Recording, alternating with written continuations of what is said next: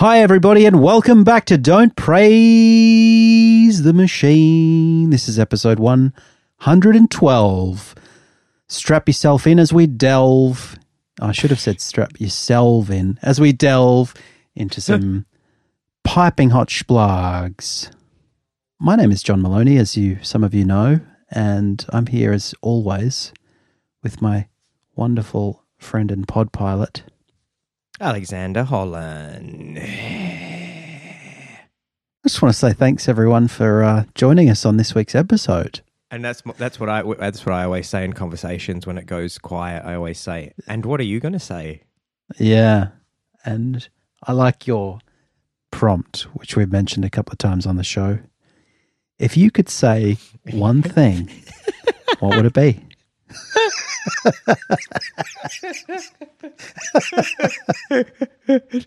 Just the choice is it's the most overwhelming amount of you talk about being kind of the anxiety that's caused by the modern life where you have too much choice when it comes to supermarket items, dating, holidays.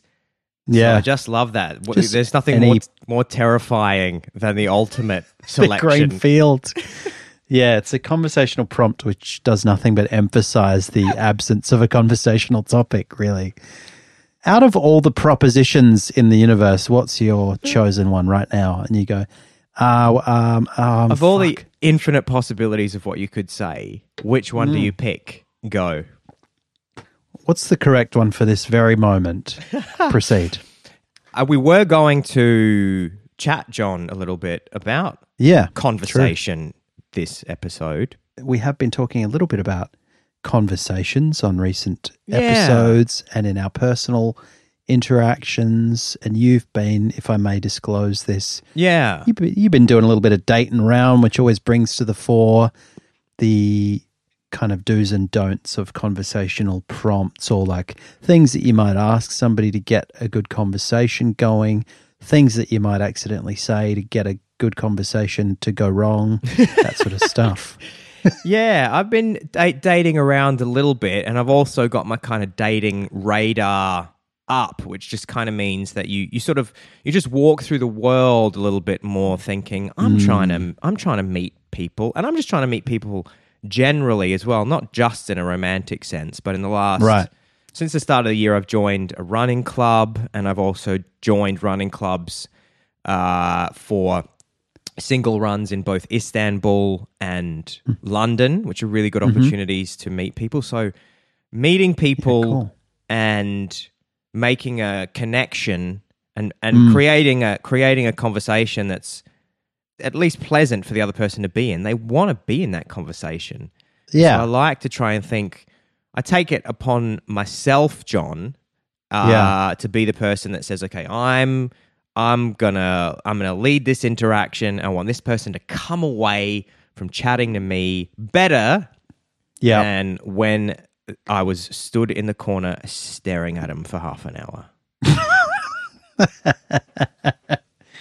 I want him to feel like all of that creepy staring came to a nice conclusion in the end. Do you have any that? Well, I'll say the first one first. Yeah, and then maybe I'll ask, because I'm sure they'll probably share a couple of these, because these are kind of basic. But yeah, I've written down a few things that I. Have you got anything there that's not one of the? Because I've got a couple of obvious ones to start with. Have you got one that's maybe less obvious that I wouldn't have thought of? What do you? Well, this isn't so much these aren't so much rules for conversation, because I don't. Let's not call them rules either. Let's call them fun tips. Fun tips. Fun tips that if you get wrong, Al's going to be really annoyed at you. I haven't got any fun tips. I've just got things that I think could be good to say when you're meeting a new friend, or when you're meeting perhaps if you're on a date. But I did kind of get distracted at a certain point when I was writing them, and just thought about things that would be fun to say in a slightly self-sabotaging way. So like one here I've got is just, are you nervous? I like that as a date question. Just say, You look nervous. Are you nervous? That's so good for so many reasons, John. I mean, first of all, it's a closed-ended question, so it only can elicit a one-word response typically. And that response will be an angered no.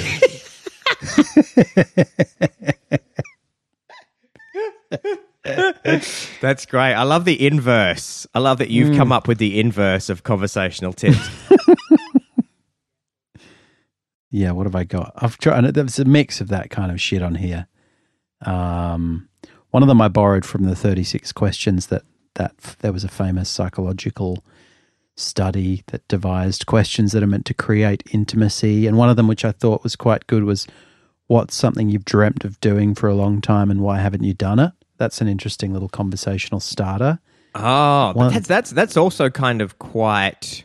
It's quite challenging, I guess, in a way. It's like kind a little bit...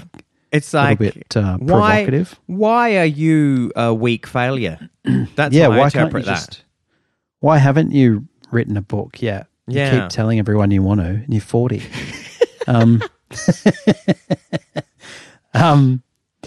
Another one, I quite like asking people about like factoids and throwing them around because I do love a good factoid. So sometimes I'll just say, have you got any good factoids, or do you want to hear this factoid? And then that will lead to a conversation.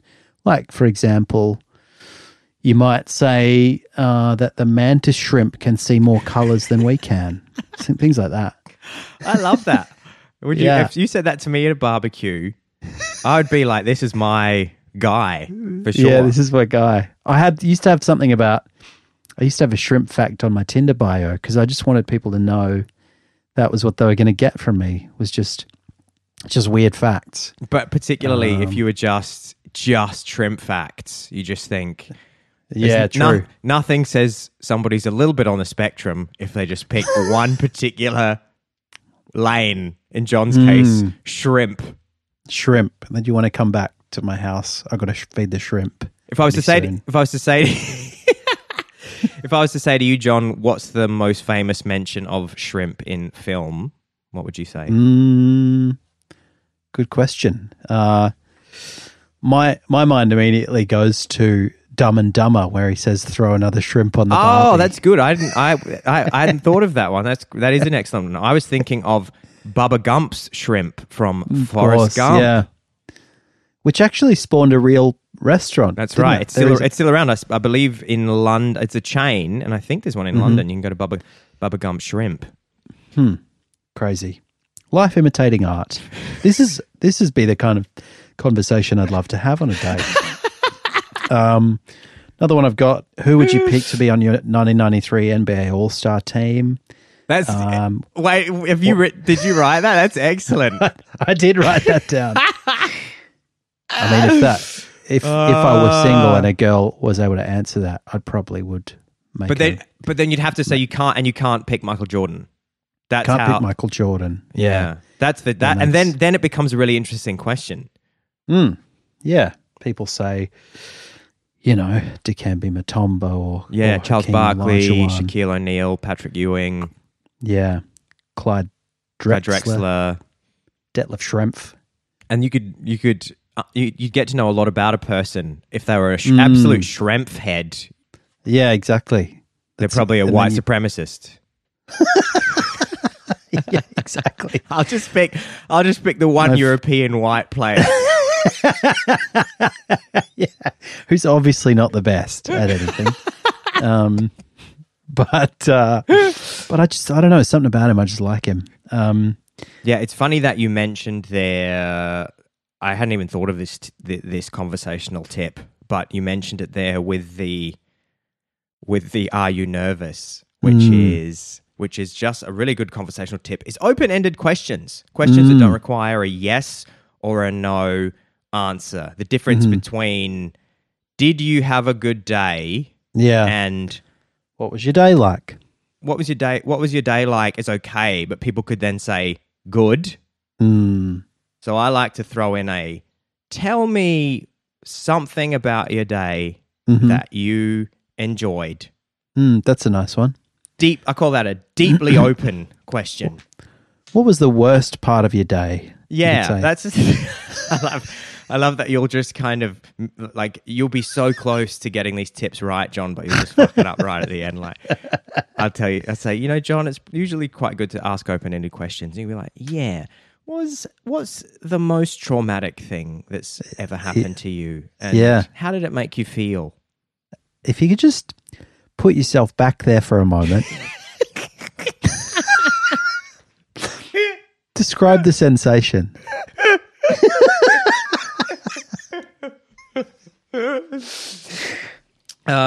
Just at my favorite date spot, trying to get somebody to stop having a panic attack. I mean, my favorite one, which I've mentioned this one to you before, and I definitely do ask this if I'm in a little bit of a rut. But for years and years, I've just thought, look, let's best we can try not to ask this when you first meet somebody. And it's just not asking somebody what they do. It's just a small thing that I think is a good little challenge because it's a crutch. Yeah. It tends not to lead anywhere particularly interesting. I think people think that it will. But often, I mean, I've rarely been employed in any field that I've really thought is going to lead to a person getting to know me personally much better. Sure. And I've got loads of friends who, in fact, I would say this is funny actually. I would say the vast majority of my friends really have to be pressed to talk about their work at all. Like, because they probably have the kinds of jobs that are just jobs for them rather than like things they're excited about necessarily. Is that the idea? I guess so. I think they all more or less enjoy their jobs and they're quite satisfied with them. But yeah, just for whatever reason, as I'm saying this to you now, I'm just thinking I don't have a ton of conversations with people about like deep work. Yeah, true. I mean, I think even if somebody, I guess I'm in two minds about it because I think, okay, at one level, it's what a lot of people spend more time than anything else doing. And in some cases, they've got interesting stories about how they got into something or what it says about their values or whatever. But I kind of think that it's just for me, it's more about not going down a very traditional, conversational, kind of guardrailed trajectory and just going, let's just see if we can keep things afloat, talking about ourselves in a way that doesn't sort of dip into these tropes, and eventually you might find that information out through an indirect route anyway. But, rather than just going, how was your day? What do you do? Blah, blah, blah. Like you just try to like be in the moment with somebody a bit more. That's always my preference. Unless I'm just in a fucking social situation under duress that I need to get through, then I'll be like, yeah, I'll just go with what do you do because it'll just eat up a few minutes. And what's that like? Yeah, sorry, I got to go to the toilet for 20 minutes now. I'll see you in a bit. The other one, there's basically two questions that I really try hard not to ask because again, I just think for me personally, I just feel like if I don't allow myself to ask these two questions, then it kind of forces me to use other questions or statements that tend to just lead to a bit of a deeper connection. The other one is, what have you been up to? Yeah, that's not a great. How does that make you feel if we meet at let's say we meet at a barbecue and I haven't seen you for a while? Yeah. And I mean, what would you say to this right now if I said, what have you been up to? John, haven't seen you for a while. What have you been up to? Yeah, I see what you mean. It's not there's times when you might want to ask it because it's been years since you've seen someone or something and you're kind of saying, give me the top shelf summary of what's happened since we've last seen each other. Or you might say, what did you do on the weekend to a colleague or something like this. But it's kind of I see it as buck shifting because you're like basically saying, I can't really think of anything particularly novel to get into right now. So I'm just going to give you a bit of a task, which is to try and look at your life and pick something that is inoffensive but not incredibly boring to tell me about recent events. And then people will say, I've been at work. I went and saw my grandmother on the weekend. I'm painting a fence. And you go, great, cool. I need to go to the bathroom for 20 minutes again. I like that your conversational tip at the end of this is just, guys, if you're stuck, just go to the bathroom for 20 minutes. No one's got their fucking stopwatch on. You can stay in there for a bit too long. It's fine. No, but you're right. This is the thing. I think it is buck shifting. And the reason, I mean, these have all come from my own experience of like, I don't like being asked that question because like generally, I mean, look, here's the thing. I'm fine if you ask me that because I have been asked it a bunch of times and I understand. Okay, fine. I actually won't. Typically what happens is if somebody asks me what I've been up to, I will literally tell them what I've done that day. And I'm not doing it in a way that is meant to be like nasty or be like, oh, you shouldn't have asked me that question because it's kind of a boring question. But typically what will happen is that if somebody says, what have you been up to? Yeah. I'll just tell them literally what I've done that day. And there will be something in there they can then kind of like, I'll kind of include maybe the most interesting thing that happened to me. Yeah. So like, let's try it now. You asked me I mean, we're recording this in the morning, so I don't have a huge amount that I've been up to today. Let's say it was awake for yesterday. Let's say I asked you last night, what have you been up to? Oh, well, this morning I went on a run with my running group because I've joined a running group since the start of the year, and it's been really fun because not only do I wake up nice and early on a Sunday morning and I'm out in the weather, but I'm meeting new people every single week. And one of the people that I met actually, on my running group, she has been already employed in a career that I'm interested in transitioning into. So yesterday I said to her, hey, can I buy you a sandwich? And then I just want to pick your brain for 30 minutes about how I can get into this industry. And we had an amazing chat. Now, and then I would say, what kind of sandwich was it?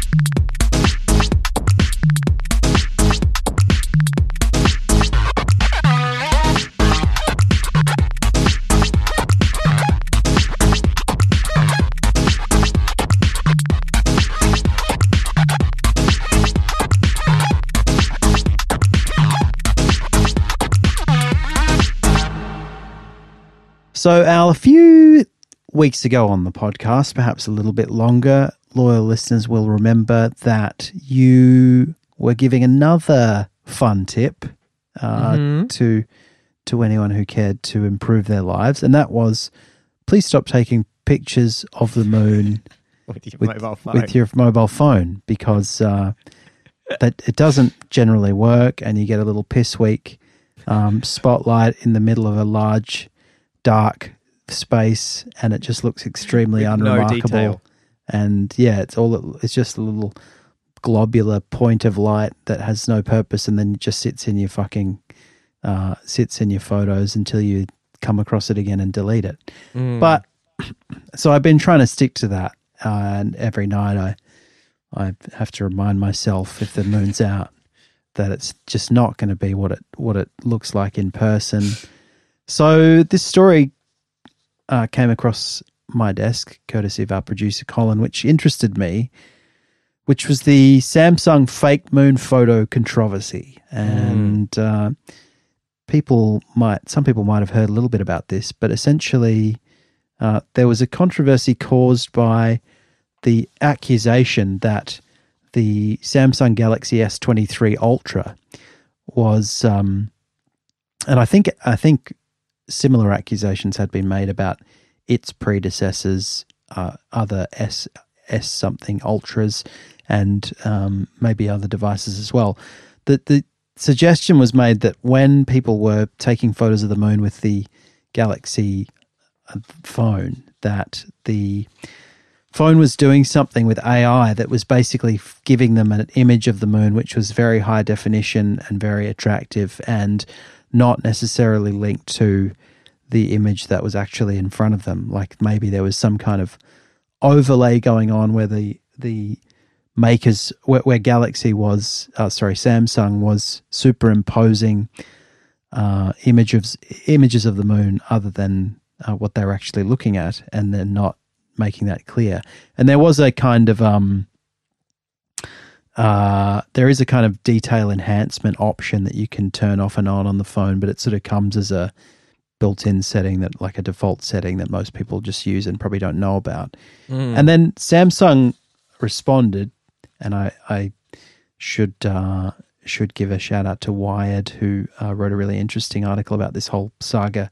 But basically, Samsung responded and said, look, when you take a photo of the moon, there is an AI technology that steps in, which is a scene optimization function that basically recognizes that you're trying to take a photo of the moon, and it takes multiple shots of the moon for a kind of multi-frame composition, and then it enhances the details of those images to improve quality and color and so on.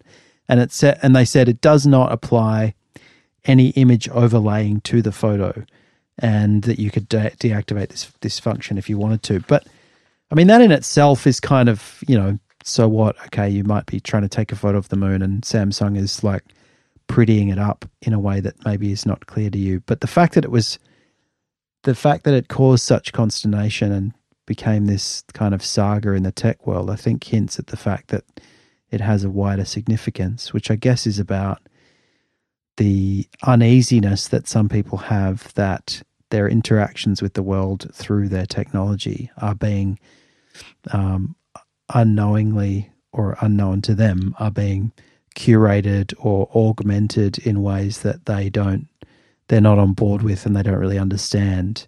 And there's this kind of gray area where we're getting to the point where, yes, you can release a statement and say we didn't use image overlays, but also like that's not necessarily, that's kind of a bit lawyerish, because it's like that sounds like a very PR'd response. Yeah, and the AI is essentially doing something where it knows very well what the surface of the moon looks like, which, by the way, is because we're locked in a particular orbit with the moon.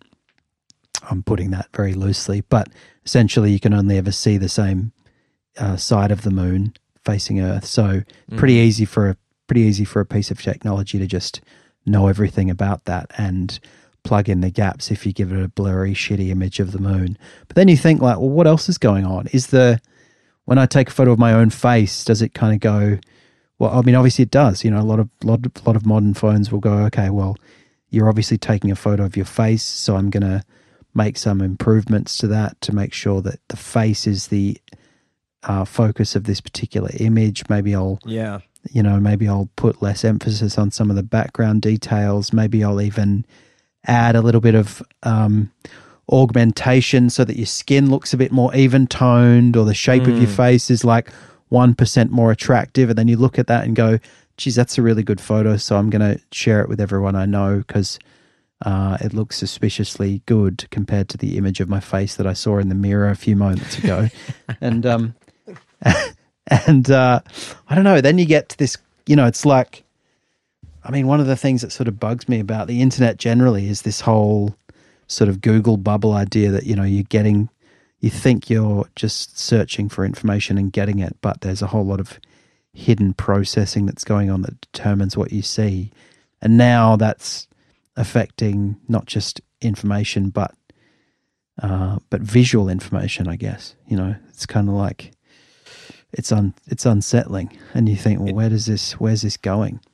It definitely, they all know full well if they're taking a photograph of a face. I actually listened to a podcast. Ever since I bought my Google Pixel 6a, I've been listening to there's like a Google podcast, and this guy talks to various developers at Google, and he speaks a lot to the various teams that work on the Pixel phones, and they were talking to the camera guy, the product manager of the camera app in the Google Pixel, and he was saying explicitly that every single photo that you take, it is trying to work out if there's a face in the photograph, and then making decisions based on that. The one he was referring to is there's like Google did this thing where they were saying that that photography has traditionally not represented people with darker skin tones well. They have a name for this. I forget what it was. Right. Basically, the Google Pixel camera will look at what's in the frame. You take the photo, it recognizes if there's a face, and I think it kind of tries to work out if the person might be of African heritage, and then it tries to make sure that their skin tone is basically not too dark. This is the kind of this is the problem that they're trying to solve for. They were saying that the cameras don't represent dark-skinned people as well. So basically the camera was looking at a face going, is this a person with African skin tone? Let's make sure that it's bright enough that their details are represented. So definitely. Wow. So that's another example of it where it definitely is looking and making. Yeah, it's making a subjective. It's making quite a subjective decision about. Yeah, exactly. Yeah, what it's seeing.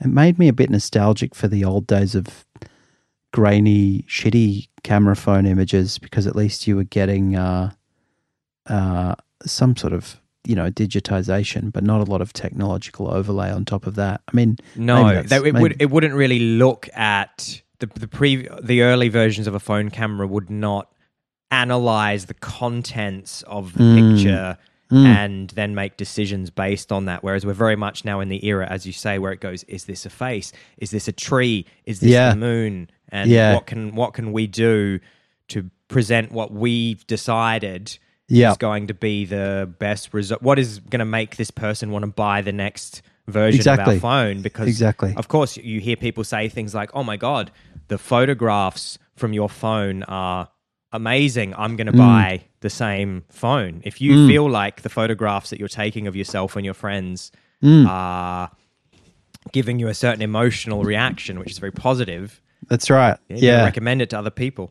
You might be interested to know as well that the Google Pixel has been using the exact same, up until I think last year, they were putting the exact same physical hardware camera, which they call the sensor. The exact same sensor was in the phone for, I think, I'm going to say 4 years. So the actual the actual hardware never changed, but the pictures kept, and I'm doing air quotes, improving because they're so clever with the software that they were able to use the exact same hardware for years. This old ass camera sensor, they just kept putting in the phones, but they just kept getting better at telling the software what to see through that lens. What to improve on or get rid of or whatever. And you were telling me that there's some suggestion that maybe TikTok is doing this thing where when you put a video on TikTok, it's making you slightly imperceptibly more attractive or something. Yeah, I'm not. There was some rumor that TikTok was improving people's faces by like a few, maybe making people like 2% more beautiful. That was kind of indistinguishable when you look at it. But there are a few people who are trying to compare TikTok videos to other videos and seeing if there were very slight adjustments.